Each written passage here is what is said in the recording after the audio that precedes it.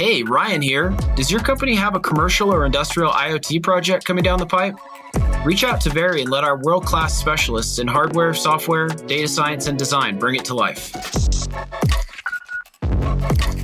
There's a lot of scary stuff that people don't realize. Like, if people knew that we're going to have to almost double food production between now and 2050 because of this population explosion, that is a tall order, and IoT can help. You're listening to Over the Air, IoT, connected devices, and the journey, brought to you by Very. In each episode, we have sharp, unfiltered conversations with executives about their IoT journeys, the mistakes they made, the lessons they learned, and what they wish they'd known when they started. Welcome back to Over the Air, IoT, connected devices, and the journey. My name is Ryan Prosser, CEO of Very, and today we've got part 2 of our recorded conversation with Rob Tiffany, Vice President and Head of Strategy at Ericsson and Executive Director at the Moab Foundation, or as I like to call him, the Godfather of IoT. In today's episode, we're going to briefly touch on Skynet before diving into social media and the future of IoT. Let's dive in. Let's go in a Skynet direction now. So... we've talked about the pitchforks, we talked about job replacement, scary stuff there. Like you said, doing it to ourselves. Skynet is, of course, another thing that the humans did to themselves. This, of course, was in the fictional biopic Terminator 1, 2, and 3. And, one of these things that I hear people in tech starting to talk about now is capitalism used to mean, or maybe it still does mean, hey, look, just free market's gonna, invisible hand of the market's gonna set the rules on this thing and just go like hell and compete. And now, we're seeing tech start to do things that I don't think this is political. I think a lot of people across the spectrum are saying, man, Facebook is an outrage machine. I mean, they have an algorithm that is designed to stoke outrage. I don't think, very many listeners out there would say, hey, Facebook brings increased joy to my life. They feel trapped because of the single sign-on, because of the marketplace feature, because of whatever. So they maybe feel trapped. And so there's this question now. What do you think is the direction we're headed with tech, with IoT? What are some of these, I'm not asking you to define exactly where the line is, and if you're out there in the audience, by the way, would love to hear from you on this topic, weigh in on LinkedIn. Where do you think are some of these lines where tech should say, okay, look, we're not going to dabble in that. It is beyond the pale for us to be stoking outrage, for us to be, causing under 18-year-old females to experience levels of depression previously beyond anything anybody thought about. And they're doing it intentionally because they know this is what gets reactions, it gets clicks, it gets eyeballs, it gets ad revenue. Where are some of these lines that you're worried about that you think people should be thinking about in Capitalism 2.0? Yeah. It's funny you say Skynet. I've actually had people tell me in the past that I'm building Skynet. A lot of people, when I've described some of the giant systems I built, like Lumada is this huge industrial IoT thing, and it's in the leaders quadrant for Gartner. And when I describe what it does, they go, "Are you building Skynet? What's going on?" So for all the listeners out there, let me just go ahead and make it official. We're definitely going to have Rob on for a follow-up episode. We couldn't fit even half of the topics into today. So we'll talk Skynet proper. We'll talk Lumada proper next time around. Today, talk to me about some of these lines that you see as a parent, as a human, as a technologist. Absolutely. Well, technology was always supposed to help us. It was a helper. It was a tool. Whether it's technology in new processes, new hardware, mechanization, and the rise of software revolution. And obviously, Marc Andreessen reminded us that software is eating the world, and it is. And so my experience over the years being a software engineer and an architect and all the other things I've done, you're always building tools to help people. And then little by little, your tools are automating things. And so maybe you might need fewer people. But what we didn't necessarily see coming was this other thing that wasn't like that, like a Facebook, the rise of the social media, which seemed really awesome at the time. Hey, what a great way to pull all the people of the world together. And now we're all going to know each other better and we'll have better relationships and everything. And you know what? A lot of that started out that way. Twitter came out, when Facebook came out, all those things. they didn't really have much of algorithms going on. It was just like whatever your friends were putting in, whoever you were connected with, you just kind of see them linearly, and it was really basic. But as soon as algorithms got inserted in there, and algorithms are things that we use all throughout it, that's how you do analytics, that's how you make decisions in software. Self-reinforcing algorithms, have made things like Facebook, obviously melt down lately and create echo chambers inside groups. And so as soon as software engineers and data scientists realized, hey, I can get you to stay on my website longer if I'm making you angry, or if I'm reinforcing feelings that you have that might be out of the norm, or I'm putting you in a group of people that all think alike, and I self-reinforce there, and I can drive people to do things they may not do otherwise. Gosh, I mean, if you just think about social media, again, the internet was supposed to bring us all together, and it's been great, but like any technology, the technology is neutral, but it can be used for bad or good, or sometimes we kind of steer off the path somewhere along the way. And so, we've seen this presidential elections, the vitriol I see on social media. I've never seen people hate each other the way I've seen, and people putting themselves into groups. A lot of stuff that people never even talked about are now talked about. And you know how people are different when they talk face to face versus when they're hiding behind their keyboard? Yeah, oh, sure. Yeah.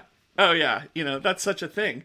And so whatever the issue is that's popping up that day, you have some people jumping all over that. And you guys suck, and you're evil, and, I'm going to cancel you, or whatever, right? And so you have that happening for both directions. And we just didn't see that polarization before. That just didn't exist. And so social media is beyond amplifying feelings that people might have had. I think it's stoking new ones. And obviously, we all remember what happened with Cambridge Analytica, influencing things on Facebook during a presidential election. We've seen what Russians do, where they put their agents into just little fake accounts to just stoke things, to get discussions going, get people going into it. And so it's huge levels of manipulation. You mentioned young girls feeling bad about themselves on Instagram, and it's the same thing as Facebook. Instagram, all these girls are so pretty, and maybe I don't live up to that, and now I'm getting depressed, and maybe I've got some really dark thoughts. And people say this on Facebook too.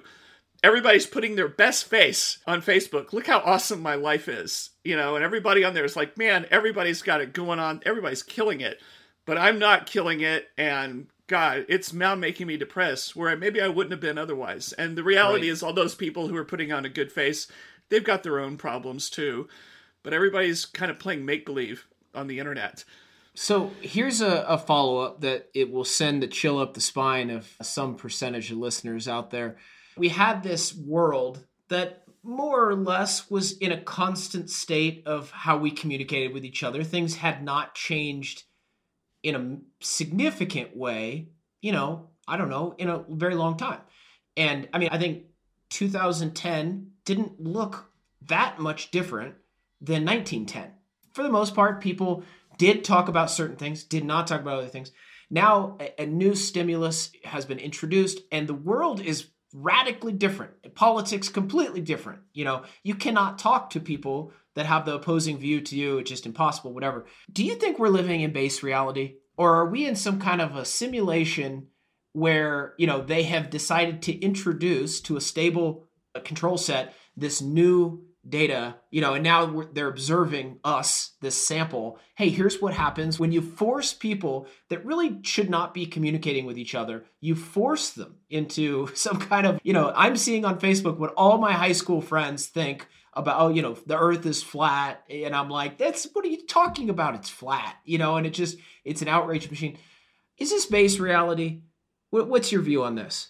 Well, my physical view right now is all I'm seeing on your screen is just ones and zeros and things going down the screen. And so I have a strong feeling that you're plugged in. You're in a pod somewhere, actually. You know what? It starts to seem not as crazy when you think about that, because the way we're being manipulated, it's almost like someone's performing an experiment on all of humanity. Not unlike you might do on your own experiments when you're trying to find out stuff, or how we doing testing on animals or whatever, right? And so, yeah, it's very likely that you and I are both plugged into some kind of matrix right now, and it's all a simulation. I think I saw Elon. I think he's in the pod next to you. But yeah, there's, I know a lot of people freaked out when Elon Musk was saying, there's a good chance that we're all in a simulation. And people go, that's ridiculous. But is it? Not a lot of people's brain works at the level that Elon's works. And he wasn't trying to just be silly. He was thinking about the level that, just like we were talking about, the compute power is accelerating, AI is accelerating, all these things. And if you think out to the future, you could get to a point where it's so advanced that someone could create an entire simulation and we would all be living in it. I say living in air quotes, and not realizing it. And so I think he was thinking out that, hey, it's totally possible. We'll absolutely get to that place. Who knows if we're there now?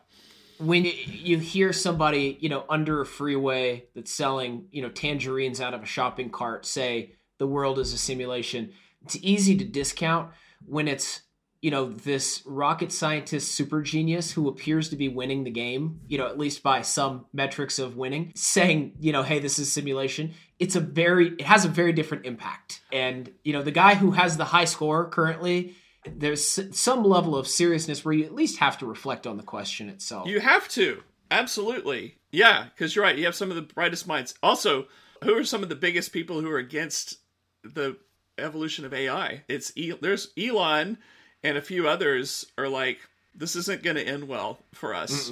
And that goes back to saying technology is neutral and it can be used for good or bad. But historically, what have we seen? There are some messed up people on this planet, and they love to grab a hold of stuff and use it for evil. And it always happens. And so if history is our guide, when we get to true AI, we don't have AI today. Lots of people, that's a marketing term today. But when we get to general AI, watch out, because someone's going to use it for bad. But guess what? The good guys are thinking, well, even though that could happen, I need to still keep progressing my advancements and knowledge on AI to combat whatever the black team, the red team, the evil team, the whatever team is going to use against me. And so it's almost like a nuclear arms race around AI. And so everyone feels compelled to do it. But yeah, it could all go really badly, and then it could be Skynet, general AI, kind of self-aware, making its own decisions, not this BS that we call AI today, which is these super limited use cases, and it's just some machine learning and some reinforcement stuff. Yeah, watch out.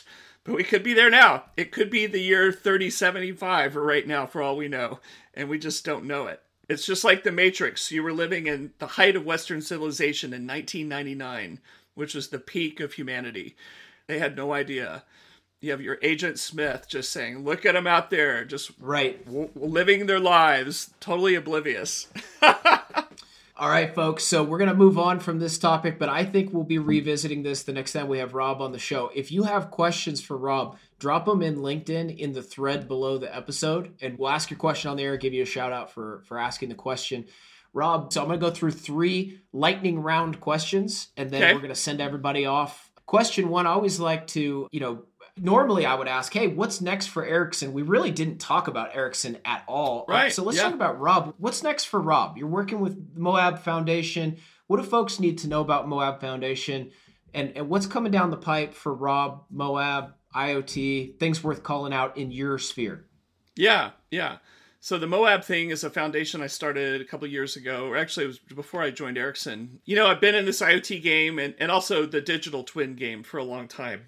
Dove into that building Lumada and realized that digital twins are kind of the thing, and they should be at the heart of any IoT system, actually. And I actually build this stuff. I know I'm a vice president at a giant company, but I never stopped writing code. And I never stopped designing things. And so on the side, I said, gosh, I've learned a lot about how to build these systems. And I also discovered that all this stuff doesn't have to just be used for business or commercial endeavors. It turns out the capabilities. What are you doing when you're doing IoT? You're finding out something remotely. You're measuring something. And it's far away, and it's going to just send it to you through the magic of some kind of connectivity, instead of you having to visit that place. And then you can reason across that stuff and come up with decisions. I was like, I bet we could use this with climate. I bet we could use this with water issues. I bet we could use this with hunger and poverty. And so I started building this digital twin platform. And, I had this company called Enterprise IoT before I joined Ericsson. And so the platform was called Moab, just like the town in Utah. And started building this platform. And the whole goal was to give it away and to give it to people who are going to go help make a difference, in the world. And then what came along that helped me was the United Nations had come out with these 17 sustainable development goals, and you can look them up online, but they're, if nothing else, it's a great way to categorize how you might go after use cases. You don't want to pound a square peg at a round hole, but I realized, okay, this helps organize my thoughts. This Moab technology could be used for hunger with agriculture, right? Water issues, all that kind of stuff, right? Because you can't make decisions and manage things if you don't know about what's going on first. So get the word out there on the SDGs, give technology to people and recipes, use cases on how they can go move the needle in different parts of the world to help people with this technology. That's kind of what Moab is. At Ericsson, obviously, we're all about connectivity. We sell cellular gear primarily to the mobile operators that everyone uses with their phones and with IoT if they're using cellular IoT. And so Ericsson is, I can probably count on one hand the companies that make 5G technology. And so Ericsson's one of them. And so that's the big thing. We're rolling out 5G all over the planet right now with mobile operators. And so that's going strong. It's going to take a while, but that's exciting. The IoT stuff we do inside Ericsson, we have this global connection management system working with about 36 mobile operators. I think we got, 80,000 customers on it, or 80 million, rather, 80 million, 6,000 enterprises. But the gist of that is being able to have connectivity for your IoT devices. Think connected cars, roaming across countries, staying connected, and we've built this giant infrastructure globally to make that happen. It's actually a private network that we manage for IoT devices all over the world. And so that's the big thing. We are heavily into connected cars. And then I'm working on a project codenamed Thunderstruck right now, like the AC/DC song. And so that's important. And so I'm trying to address problems I've seen. The initial idea was there's issues in an IoT that I've seen. Why is it underperforming? There's a lot of complexity on the device side, on the platform side. It requires a lot of different skill sets that people don't necessarily have. And so spent a bunch of time building technology to streamline the device side, automate server side, and then add extreme levels of security. You hear a lot about zero trust. And so there's a lot of zero trust built into this data pipeline that's in Thunderstruck because people are getting hacked to death these days if you read the news every day. And so this is trying to mitigate that. But also, I've aimed this technology over the summer at agriculture. I was testing out the technology, and I just happened to be testing it out on a farm. It could have been a factory, but I was testing out on a farm. And then I ended up just spending the whole summer out on farms and using this technology there and learning more about the needs of these farmers, which ties into sustainability in a huge way. There's a lot of scary stuff that people don't realize. Like if people knew that we're going to have to almost double food production between now and 2050 because of this population explosion, that is a tall order. And IoT can help. Knowing what's going on, applying the right natural resources like water or fertilizer or things like that, and not just wasting it, back to knowing versus guessing, right? And so there's a lot of ways to move the needle because I know a lot of people living in cities and they go to restaurants and grocery stores and they just don't even think about this stuff. But all that stuff could just disappear like that. We had a company, a gentleman by the name of Praveen, CEO of Monarch Motors. They make, I don't know if you know these guys, sort of a Tesla for tractors. They were a guest a few episodes back. We're big fans of precision ag here on the show. So moves through our last two questions. Who's doing, so you're sort of the godfather of IoT. You got this huge footprint in the space. Everybody knows about Rob Tiffany. Who's doing good work in IoT? Could be industrial, could be consumer, it could be commercial. Who's somebody out there doing great work that you think more people should know about? Yeah, I'll throw out some names. Folks over at Losant, they're in Cincinnati. Great platform, great, easy to use, kind of that, almost has that Node-RED feel to their analytics. I think Losant's doing great work. They've got a great platform that does great edge capability. They make it real. Yeah, Charlie Key and that whole team over there, I remember meeting them at IoT World several years ago. When you show up and you have a booth at a conference, and instead of just showing a PowerPoint, you actually have things connected to PLCs and pumps and making it real for people, while at the same time showing easy-to-use screens. That's powerful stuff. They're doing great work. Clearblade, Eric Simoni, Aaron Alsbrook down in Austin at Clearblade, they really pushed the envelope, I think, on edge stuff early on. I know they're doing a lot of stuff in rail. I think they're a great team. I love spending time talking with them. In fact, Aaron and I had a big smackdown earlier this year. We went back and forth on LinkedIn on digital twins, and it was ridiculous, actually, and funny. Another one I like is Elevate. They're up here in the Seattle area. Adam Levsey and that team there. They're focused more on, I'd say, fleet stuff, industrial, but also things that are moving around. I think they're doing great work, too. There's a lot of people doing some good stuff out there, no doubt about it.